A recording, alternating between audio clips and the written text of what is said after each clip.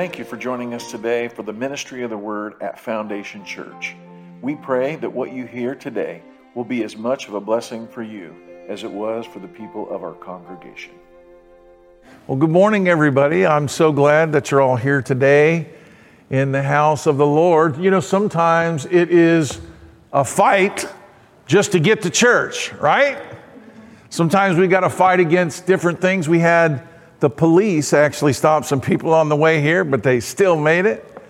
And we find ourselves oftentimes as parents, you know, you get a bunch of kids. The next thing you know, you're fighting in the house and you're fighting to get your, stuff ready for the meal, and all this stuff goes on, right? It's a fight, but we got to keep fighting. Amen. David said this in Psalm 18, I will love thee, O Lord, my strength. The Lord is my rock and my fortress, my deliverer, my God, my strength, in whom I trust. My buckler and the horn of my salvation, and he is my high tower. I will call upon the Lord, who is worthy to be praised, and so shall I be saved from my enemies. The sorrows of death compassed me, the floods of the ungodly men made me afraid. The sorrows of hell compassed me about. The snares of death prevented me, and in my distress, everybody say, in my distress. In my distress, I called on the Lord and cried unto my God, and he heard my voice out of his temple. How many of you know what that's like? In our distress, we call and he hears us. And my cry came before him, even to his ears. And then the earth shook and it trembled. And the foundations also of the hills moved and were shaken because God was angry. Do you know when we cry out sometimes, God gets angry, not at us, but against those who are afflicting us. Then went smoke up out of God's nostrils, fire out of his mouth, devoured, coals were kindled by it, and he bowed the heavens also, and he came down, and darkness was under his feet. He rode upon the cherub, and he did fly. He flew upon the wings of the wind. That means God hurried to our aid. He made darkness his secret place. His pavilion round about him were dark waters and thick clouds of the skies. At the brightness that was before him, his thick clouds passed, hailstones, coals, and fire. And the Lord thundered in the heavens, and the highest gave his voice. Hailstones and coals of fire, yea, he sent out arrows and scattered them, and he shot out lightnings and discomfited them. And the channels of the water were seen, and the foundations of the world were discovered at thy rebuke, O Lord, at the blast of thy nostrils. He sent from above, and he took me. He drew me out of many waters. Kind of like, he brought me out, right? He pulled me up out of the water. I was drowning. How many of you know what that feels like? Hey, I needed you, Lord, and I was like sinking, Lord. He delivered me from a strong enemy, from them that hated me, from them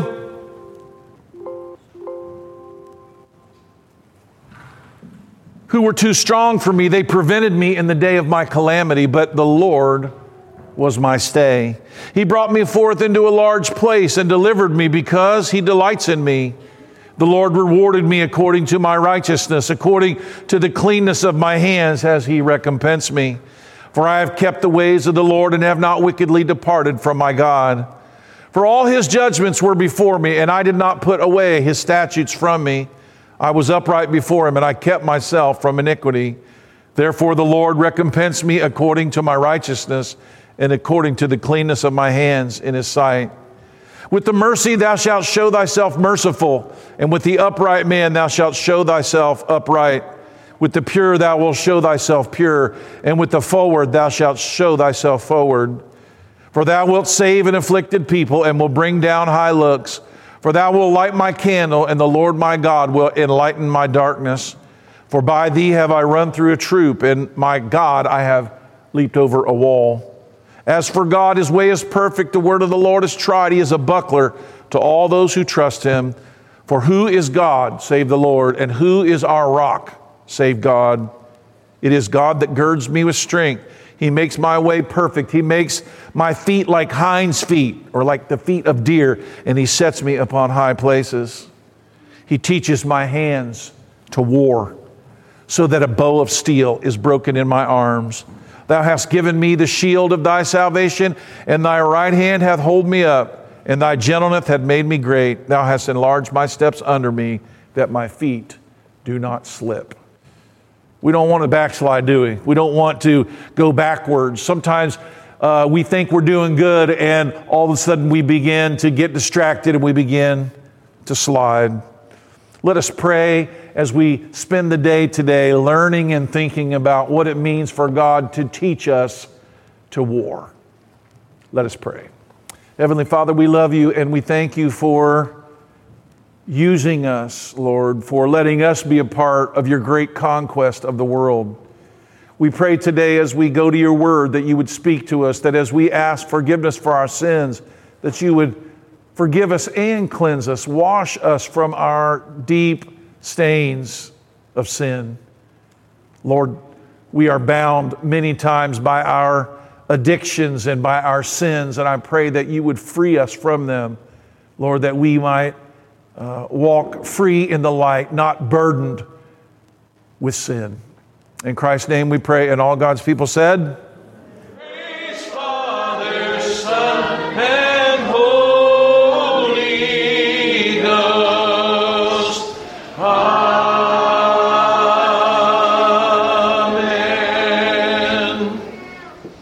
Remain standing for just a little bit here. I'm going to read a very short text. I'm going to be preaching all of Psalm 144, and I'm going to read the first two verses here. My sermon today is called Teach Our Hands to War. And I'm going to read the first two verses of Psalm 144. Hear the word of the Lord. Blessed be the Lord my strength, which teaches my hands to war and my fingers to fight. My goodness and my fortress, my high tower, and my deliverer, my shield, and he in whom I trust, who subdueth my people under me. Let us pray. Heavenly Father, we love you. We thank you for your word. We thank you for the great gift of it to us. I pray today that as I speak your word from the Psalms, Lord, that you would speak through me to those that are here, messages that they need to hear that encourage them about what's going on in their lives, that we might make application to your word to each of our hearts. In Christ's name we pray, and all God's people said, amen. You may be seated. You know, some things are worth fighting for. Amen? Amen? Some things are worth fighting for. Some things aren't. I'm kind of an easygoing guy, and do you want to go here? You want to do that? Yeah, I don't care, whatever, no big deal. But there are some things, and I'll tell you right now, I'm not real casual about. Some things are a big deal, and they're worth fighting for. They're worth getting in there and giving it all you got. Truth is, anything worth having is worth working for and fighting for, and that's what it takes to get it, and that's what it takes to keep it. This is true within our own personal lives, in our marriages, in our friendships, in our church, as well as in the world.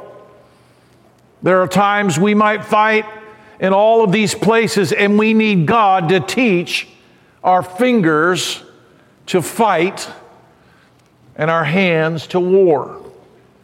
You might think, I don't know, I thought we quit fighting. I thought Jesus said to turn the other cheek. You know, he did in a certain context. He did say to turn the other cheek.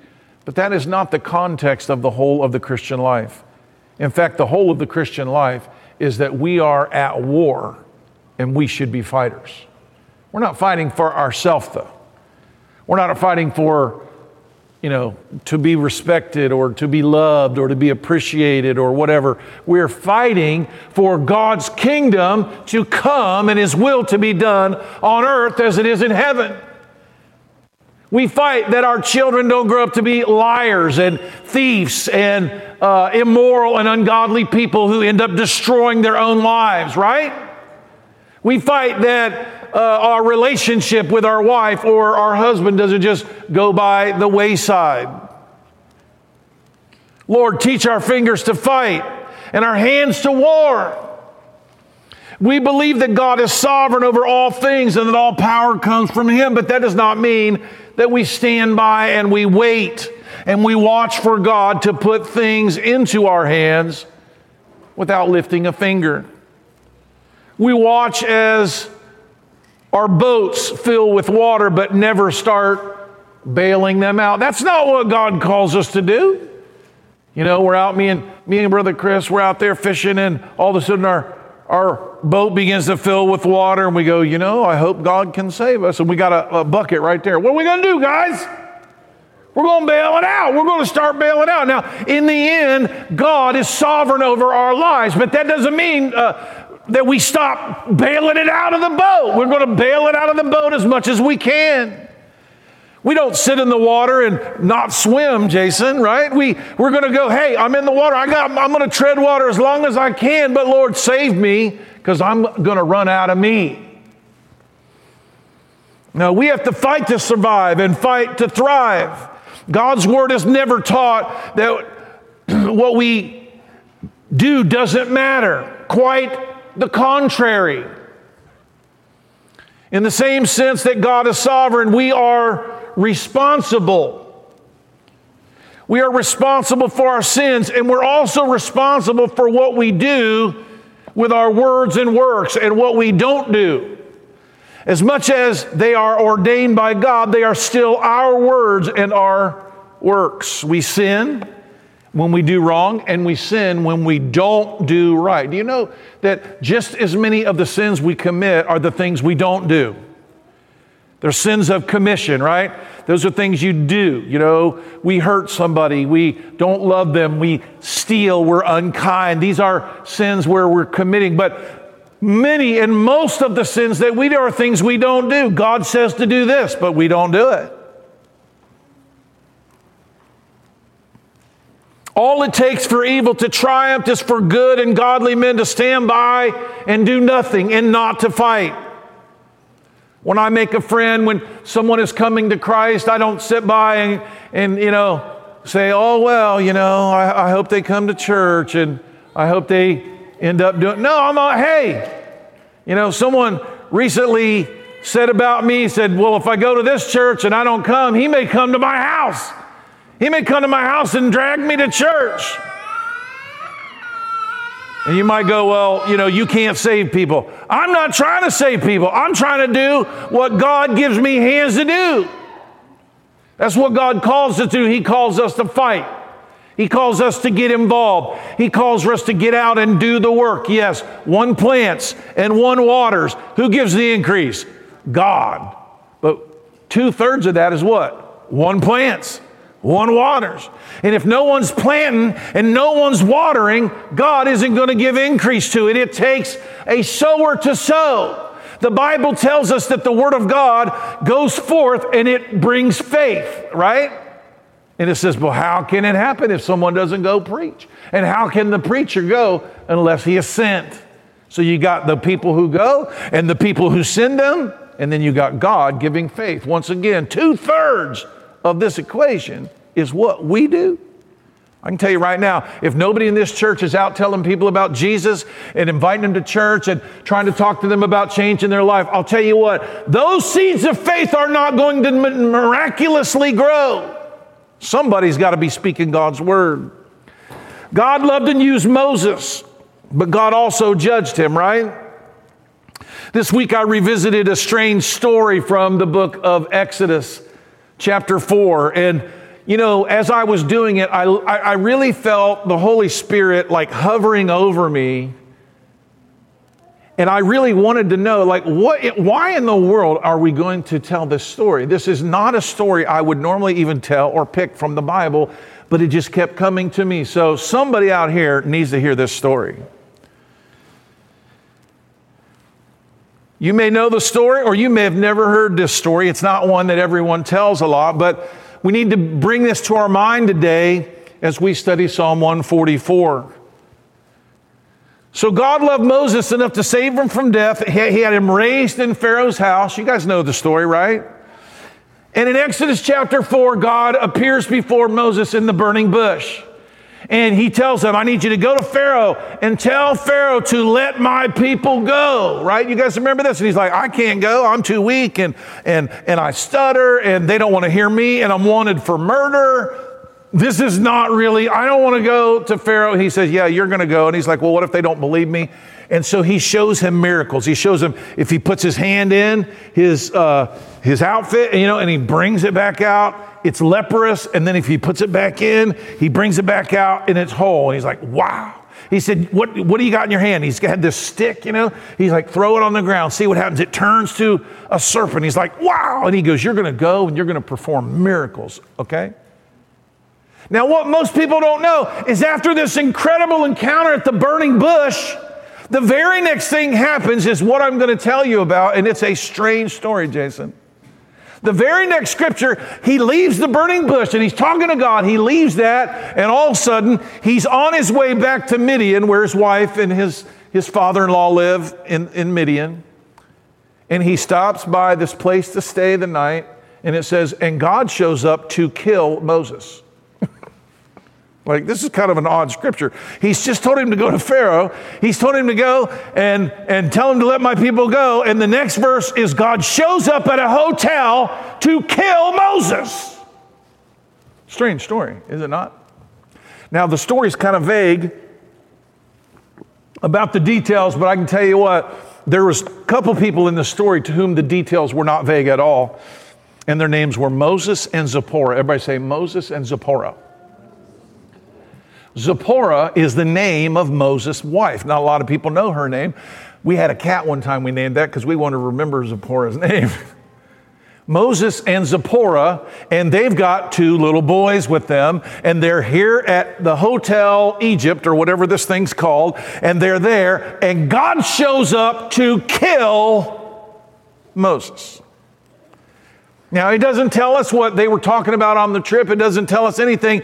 But it says that while God is making it clear some way, I don't know if he appeared with an angel with a flaming sword or he grabbed Moses and he had a knife to his neck. Something they knew Moses was about to die.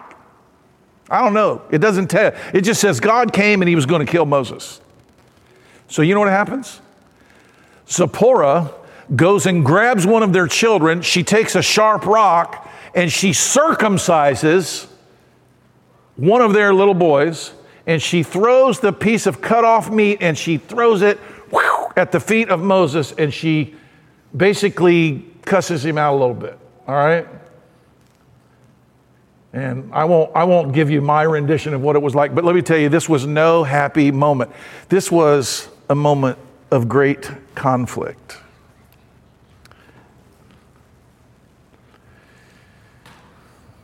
So what in the earth is going on in this story?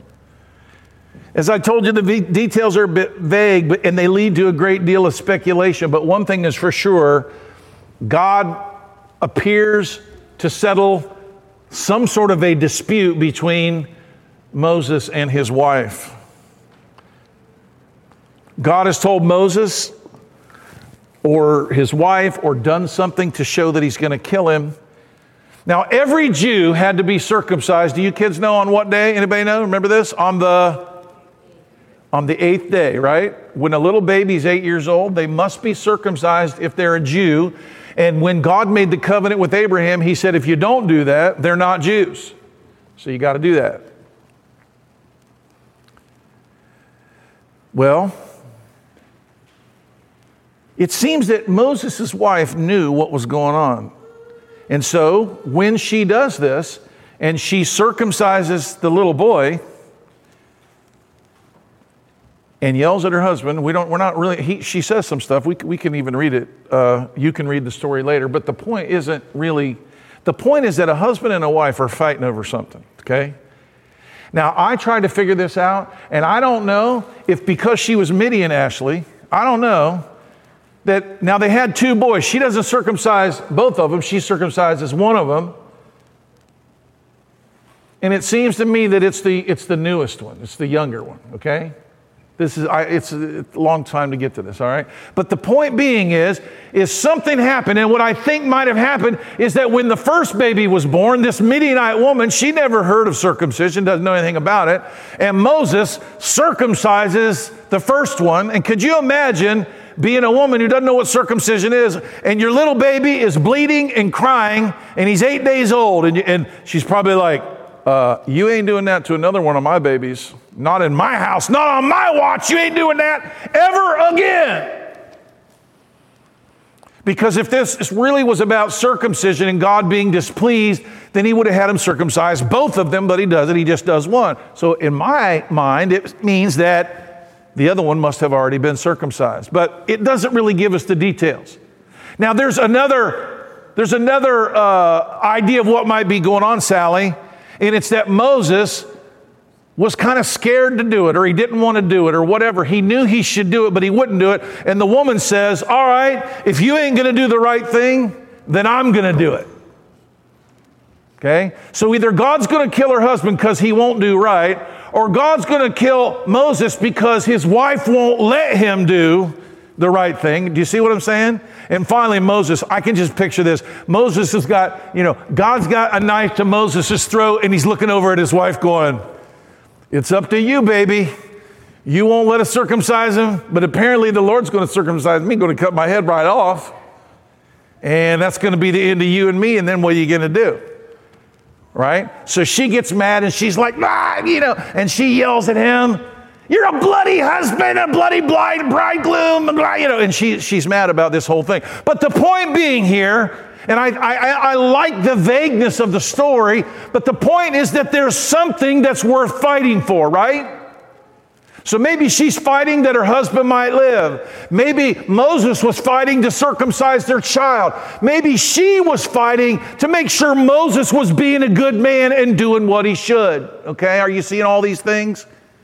These things are worth fighting for. When I do something that my wife thinks that would not please God, do you think she sits by and goes, well, he's my husband. I just have to trust the Lord that it's going to be okay. No, let me tell you what my wife does. My wife goes, hey, aren't you a man of God? What's wrong with you? Is this what you're going to be? Is this what you're going to do? And you go, well, that's not right. Women are supposed to just, submit to their husbands and whatever they say, go along. Oh, no. Yes, they are supposed to submit. I'm not trying to get around the scripture, but I don't think you understand what submission means. When a woman is fighting for her husband to do right, she's doing right. Okay? I'll give you an example. There was another time in the Bible where there's another fight between two people that were people of God, Abraham and Sarah. So Sarah had this great idea, let's get my handmaiden, this young woman who's the servant in our home, and we don't have any children, and Abraham can be with her, and they can have children, and then we will have children to pass on our stuff to the next generation. And so they have little baby Ishmael. Well, by the time he's 13 years old, God shows him this was not the way. Sarah gets pregnant. Sarah gives birth. She's got this little baby Isaac, right? And here they are. And this woman is in their house, and she's laughing at her. Oh, she's an 80-year-old woman giving birth to a baby. Ha, ha, ha. I'm young. I can give birth to 10 more. You old woman, you got this baby. She's making fun of her. And Sarah goes, you get that woman out of my house and you get that baby out of my house. That is not going to be our one to inherit what's right. Who's going to inherit what's right is going to be my baby that come from me and my husband, not this other woman. And it says, Abraham was mad. He was not happy about this situation. And God intervenes and he says, Abraham, your wife is right, and you need to do what she says. She was fighting. Everybody say she was fighting. When we love people, we fight for them, and we fight for what's right. Strange stories to share today. I hope they mean something to some of you.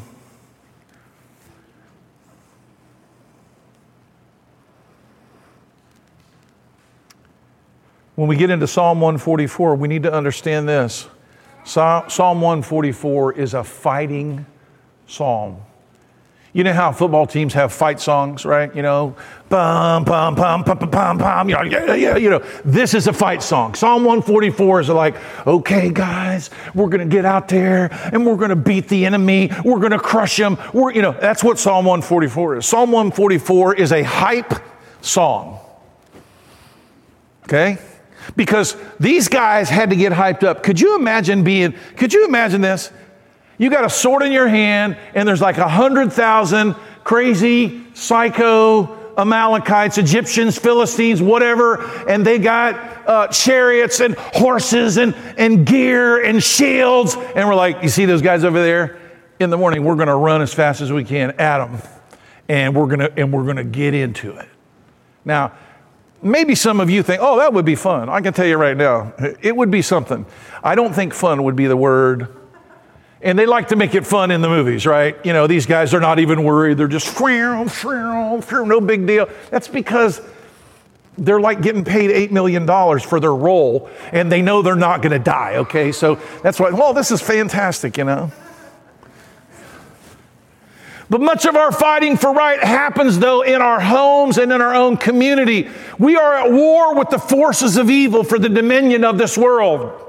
The world belongs to our King Jesus, and we wage war with him, subduing everything under his feet, starting with our own flesh that does not want to do what God says it must. You know, the Bible tells us we need to mortify, or we need to kill our flesh. Our flesh wants things.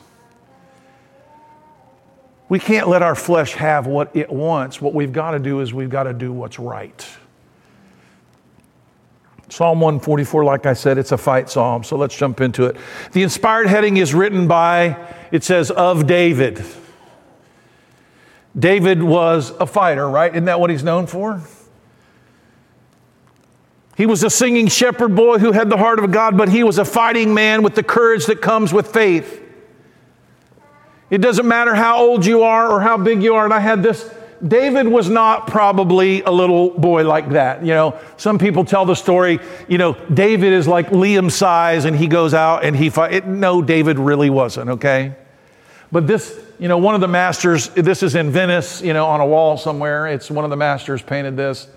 But I wanted this because it is really the way it is. We go out to battle. There's Goliath's sword in his hand over there. And the truth is we've got something to offer God, but it isn't much. But God doesn't need much. He just needs whatever we are. He doesn't need us to be big and strong. And so, no, David didn't probably look like a little girl, and he probably wasn't 10 years old, okay? David was probably more 18, 19 years old. He wasn't a big man who had been in battle, but he was certainly not a sissy, okay? But we're kind of a bunch of sissies who need to learn to war. It doesn't matter how old you are or how big you are or how many battles you've been in. Just like David, who could not wear the armor of King Saul, as he walked out on the field of Elah, sling in his hand before the defying Goliath, David knew when it was time to fight. And this was it. He knew he had used his youthful hands to deliver his sheep out of the hold of a lion and a bear, and that God would be with him as he stood for the sheep and for God's pasture that day. And so David goes out. What's he going out there to do? Everybody say, he went out there to fight. You know what they could have said, Jonathan? They could have said, you know what, if God's really good, God could just send a lightning bolt and hit Goliath and take him out. Didn't happen like that. Someone had to go out there, and they had to go out with what they had and what they knew how to use and what they've been practicing with to fight. You see, we fight with those who defy God and God's people. We don't cower and back down and acquiesce just because they say black is white or white is black. Their so-called science may say that only fools believe God made the world and that there are as many sexes as there are letters and names, and that God's definition of divisions don't really exist. But I'll tell you right now, you can think your thoughts if you want to, but God doesn't have to go along in agreement, and we don't have to pretend we agree with them either. I won't be intimidated into silence. I will speak God's word and God's truth, the only one reality that doesn't change. God is not a transitioning God. He changes not. He's not a God who bends to the wind, the whim and the will of the people of this earth and shifts into the shape that pleases them. He is the solid rock upon which everything that cannot be shaken must be built, or it will fall. These people can build a great society on their new ideas, but the storms will come and cast the mighty down. They can rail at the rock of God himself, but they will be crushed to powder by his immutable laws. They may grow like weeds, but they will wither in the noonday sun of his glory and be blown like the chaff into the furnace of the future. David the fighter wrote these words that we read today, and he lived a life fighting for God's people. And it is in this we should follow in his train. As we get into verse 1, it says, "Blessed be the Lord, my strength, which teaches my hands to war and my fingers to fight." This is the opening line of this fight song, of this pep song, of this, okay, we're going to get ready, we're going to go out to battle song. David comes out of the gate, guns blazing in this song, in prayer of praise, like a man who just kicked the doors open at an old Western saloon. You can picture it in one of those old movies. Boom! I'm here. This is David. David is getting with it. He was strong. He was quick to the draw. He was confident, but he ultimately knew that his strength came from God. He had used his own hand to fight many battles in the dust and blood, but it was the hand of God, he knew, that taught him and guided him as he fought, swinging and spinning with one, maybe two swords, people dying all around him, arrows flying. David did that a lot. Even in battle, he saw the goodness of God. In the adrenaline of the fight, he acknowledged that God was his master and instructor. Even if the women were singing, "Saul has killed his thousands and David his 10,000s," David knew it was God that gave him the victory. He reinforces this idea in verse 2 when he says, "My goodness." See, God is good. We are not. The Bible says, "In us dwells no good thing," that there is none righteous, no, not one. There's none that even really seeks after God. But God is my goodness and my fortress, my high tower, my deliverer, my shield. In whom do I trust? You see, David had all of these things, but he's saying, no, yeah, I have them all and I use them all, but my real shield isn't the one I'm holding. God was David's goodness and his fortress. He would not rely on his own righteousness, his own strength. He knew he was a sinner and that blood was on his hands. Our fights for right are not based on how good we've been. You are not holier than your husband who has a struggle. Your wife who won't do the right thing, you're not better than her. We don't fight for right for ourselves, but for God's standard of righteousness, no matter whether we like it, this right or responsibility. Some of the blood that David shed in his lifetime was innocent blood. He owned a shield, and no doubt when he became king, he even had an armor bearer backing him up. We all have within ourselves our gifts and talents and abilities, and we offer them to God unflinchingly. God, though, was David's shield. See, he had a shield, but God was David's shield. That didn't mean that he never raised his man-made shield in battle. He most certainly did, but God was David's shield. His shield could save him from the arrow that flies by day and the pestilence that comes by night. I can tell you right now, if you're in a battle, if you think, they show these silly movies, and these guys are fighting and arrows are going by and they're catching them in their hands and all that. Folks, you can't even see an arrow. I mean, it ain't quite as fast as a bullet, but it's not like you can see it coming and, grab it and get out of the way and all that kind of stuff. That's so when you're fighting, and you're focused. Can you imagine, Titus? You're focused. You're fighting a guy. How focused can you be on the guy, 50 yards over here firing an arrow at you? What is ultimately preserving David's life? God is. Does that mean he isn't fighting? Does that mean he's not practicing? Does that not mean he doesn't have a shield? Oh, well, God's his Savior. He doesn't even need a sword. He doesn't even need a shield or a helmet. Do you think he had a shield? Do you think he had a helmet? Yeah, he did. He wasn't trying to say because God is a shield, he didn't need to carry a shield. And I think sometimes this is the way we think. Oh, God's my shield. I'm cool. No. Hey, we got to be fighters. Death was close to David many times, but God was a shield and buckler. He had also built a magnificent palace with great defenses on Mount Zion in the old Jebusite fortress in Jerusalem, but it was the high tower of God's refuge that he knew no man could penetrate. David trusted in God alone. Some trust in horses, others chariots, or even themselves. But David's trust was in the Lord. He had conquered enemies, but he understood it was the Lord who had really subdued them. He had just allowed David to take part in this work. I have no doubt that David trained in the ways of war. He practiced throwing his javelin. He was an excellent archer who worked for the skills that he needed. This is how we fight before we fight. I think that we miss this. I really do. I think we miss that David literally, physically fought. But he said God was his shield. God was his armor.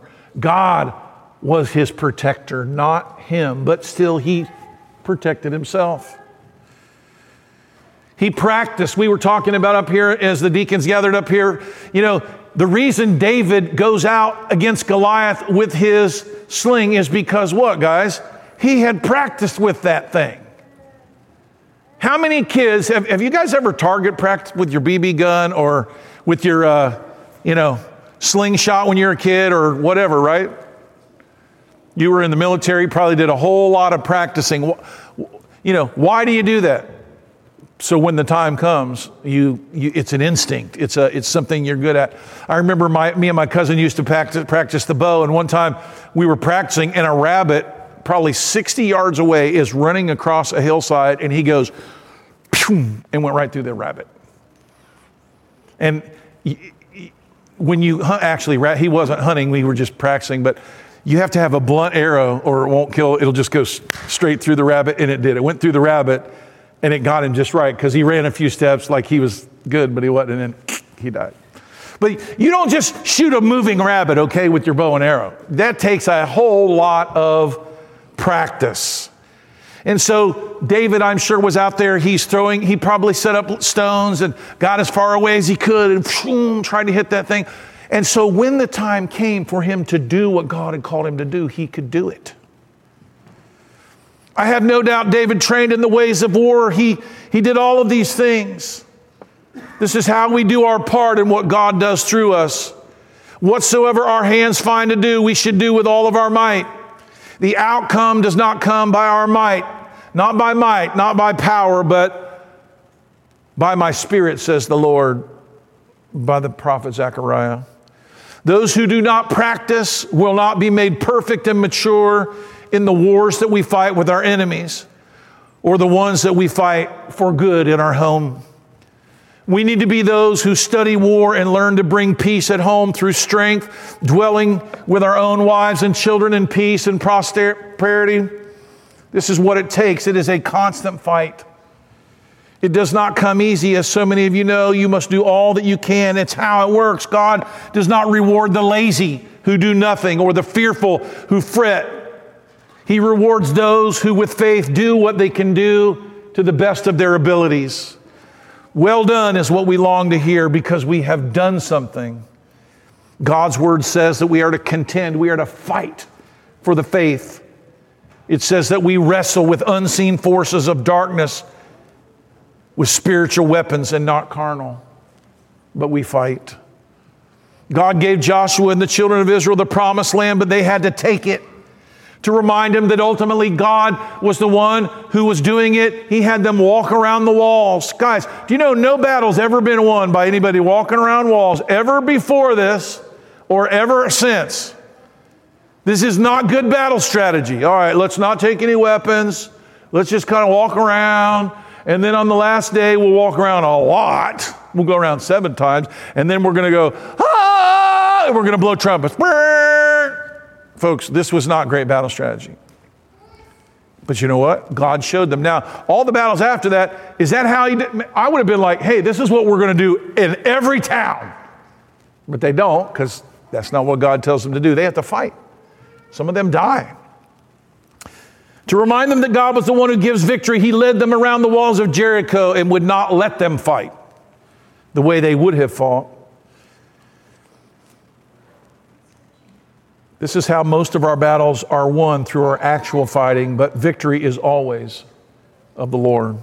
Verse 3, Lord, he prays, what is man that you take knowledge of him, or the Son of Man that you take account of him?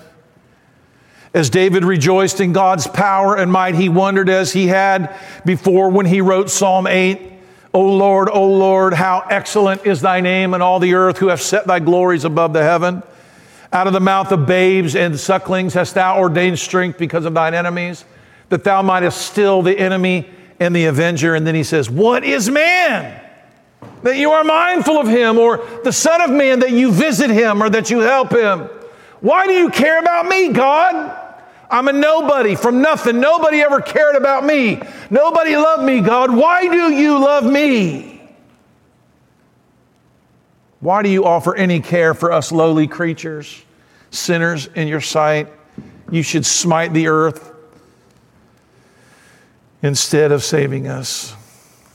O Lord, but you have said you will teach our hands to war, and so we're going to fight for you.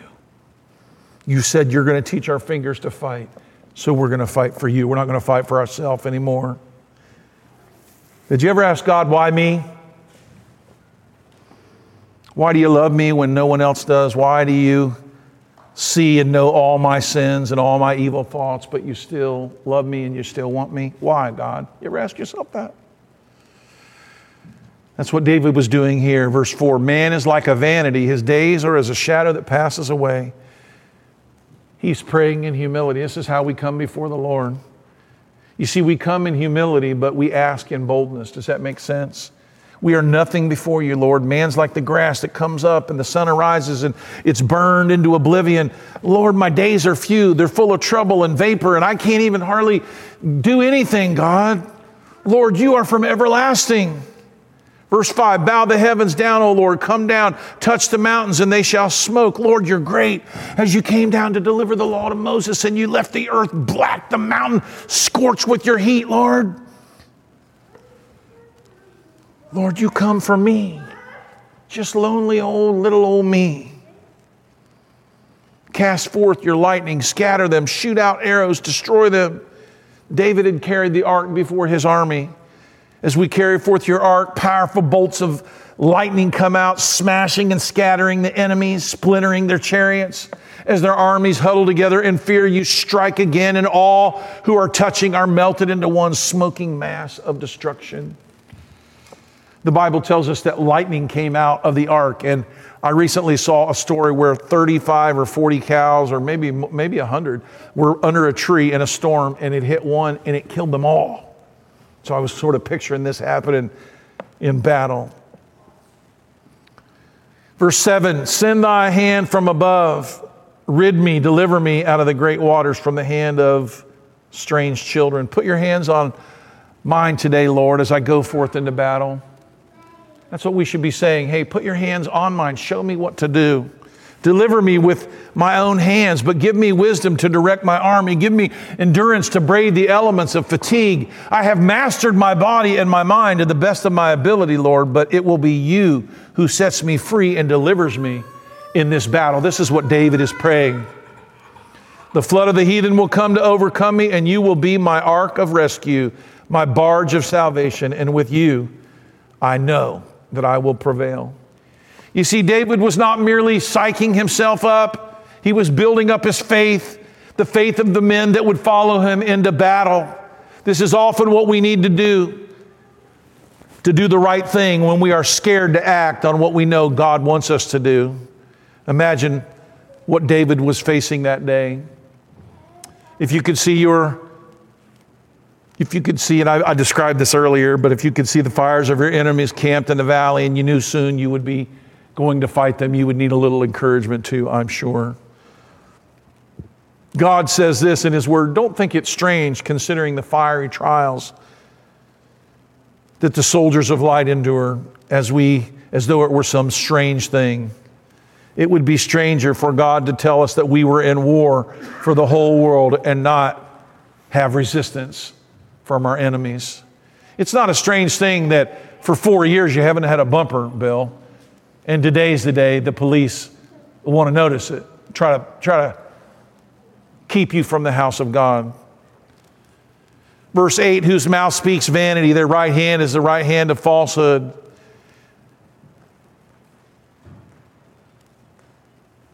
You know your enemies and mine, oh God. They talk big and they lie even bigger, but that's no problem for you, God. As we get to verse 9, he said, I will sing a new song to you, God, upon the psaltery, upon an instrument of 10 strings, I will praise you. The mouths of the enemies are filled with lies and blasphemy against God, but my mouth will be filled with praise. I will praise you with my hands upon a 10-string instrument. Most likely it was a lyre that he was speaking of here. It's like a harp. I will sing. And when we sing songs and play our instruments with skill, when we practice long hours to perfect our praise, we are using our fingers to fight and our hands to war. Val, it's a way to fight. When you play your instrument, when you play it, when you learn to play it well so that the people of God can praise. This morning, Liam has this little ukulele and he's strumming it and he's hearing notes and Dad, this sounds like this song. And they say in order to master an instrument, you have to have 10,000 hours of practice, but something happens about that time in the heart of the musician and he has mastered it. It takes him to a whole nother level. They speak hate, but we speak and we sing love. They accuse and divide and we lift up our voices in song. We are peacemakers who will be called the children of God. We don't just not do what they do. We do what they will never do. We must not be silenced from our praises, or God will look to the rocks for his praise. And no rock is going to cry out in my place. You want to say that with me today? No rock is going to cry out in my place. So do you praise God wherever you go? Do you build people up with encouraging words, or do you complain and gossip? God hates complaining because ultimately when you complain, you're complaining about God. If you don't have enough in your own eyes, you complain as if God doesn't care and know what you need. Look around at all that you have and give thanks. Refuse to use your lips for complaint and to cause trouble, but train them to serve the Master. We war against the devil with our mouths and with our hands. Teach our hands to war and our fingers to fight. Sometimes it will be with the piano or the box drum or a guitar, a violin, or even a bass. At others, it will be by writing checks or pushing the give or the send button on your banking app. Real money often funds spiritual warfare. We sing, we fight, we play, we build. We build a house for our brothers and sisters to come out of the rain and to be in. And we do all this and we are part of the fight. Verse 10, it is he that giveth salvation unto kings and delivers David, his servant, from the hurtful sword. Everybody say, to God be the glory. You know that song, to God be the glory, great things he has done. That's what David is doing right here. He's saying, God is this. When we win today, David was inspiring his troops. And I would like to inspire you today. When we win, it is God who has given us the battle. He has done for me, as David was saying, over and over again, and I believe he's going to do it again. If you need a good story of how God did it, we could not even imagine how he could do it. I hope that you have some of these stories in your hands where you can say, all right, I know we're up against a bad situation, but let me tell you what God did the last time we were here. And that's what David does. He begins to encourage his troops by telling them the story. After hearing a few of these stories, the courage begins to rise in the hearts of David's men. They begin to grow as we get up to do something, whatever we can, like little Lucy in the Narnia movie, our little pocket knife. You know, I never get that picture out of my mind. All the enemies of darkness are there, and she's on this bridge, and she's this little tiny girl, and she pulls out her little pocket knife. That's all she's got. And next thing you know, all the enemies shrinking back. Well, what Lucy doesn't know is behind her is Aslan, And they're like, oh. And Lucy's thinking, they're afraid of me. I got my little knife. And so she starts walking forward and they start walking back. Folks, that's us. He has the power of life and death. It is the power against the onslaught of the enemy to remember what God has given you and what he has done for you in your past, believing he will do it again. How he has given you grace when you have instead deserved judgment. How he has given you another opportunity to be here today in this church among the people who love you and will be there when you need them. When you're down for an 8 count trying to get up, remember how he's done it before, and he'll do it again. Verse 11, rid me and deliver me from the hand of the strange children whose mouth speaks vanity, and their right hand is the right hand of falsehood. We got to give those people over to God and let God deal with them. Verse 12, that our sons may be as plants grown up in the youth, that our daughters may be as cornerstones polished after the similitude of a palace.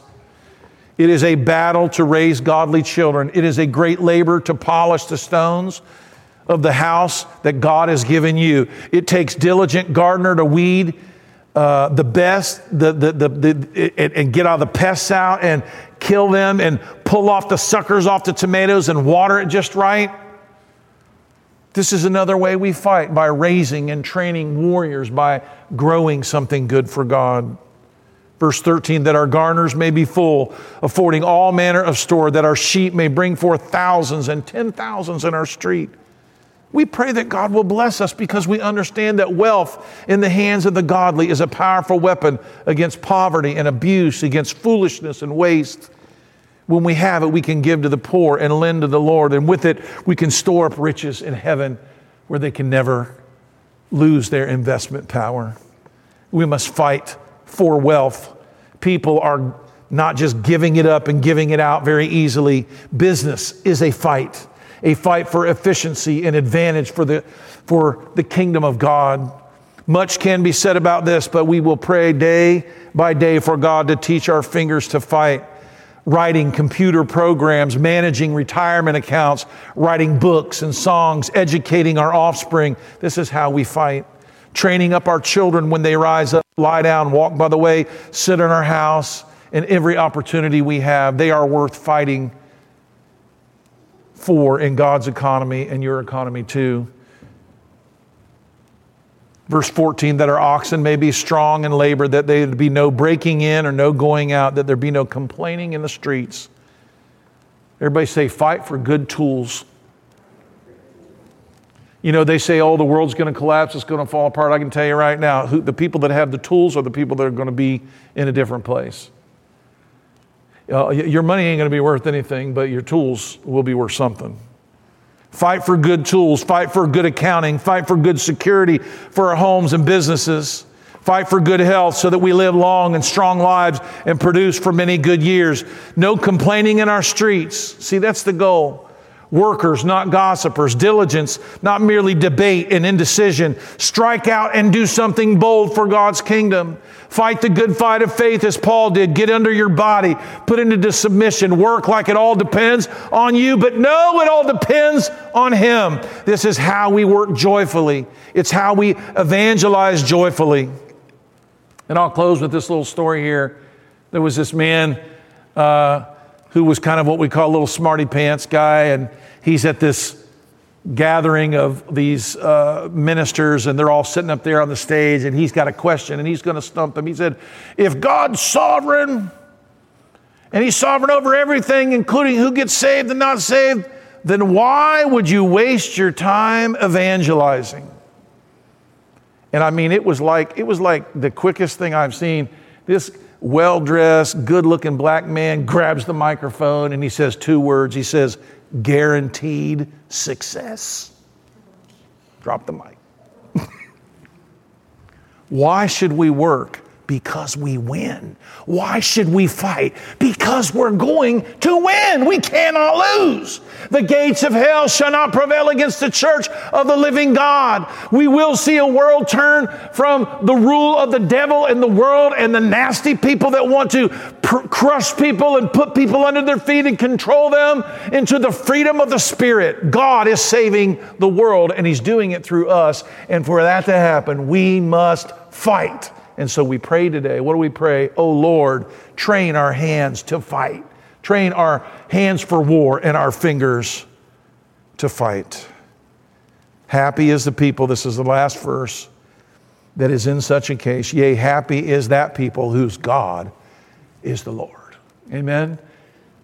You know, if we got blessed homes and blessed children and good tools and prosperous businesses, and the Lord is crushing our enemies under our feet, we're going to be a happy people. We ain't going to have a lot to complain about. Amen?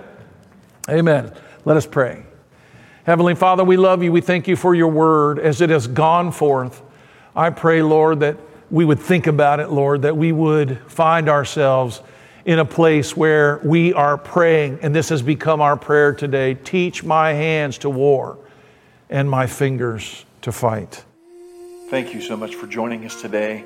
I pray your time with us was very encouraging. If it was, consider sending us a note and also consider partnering with us.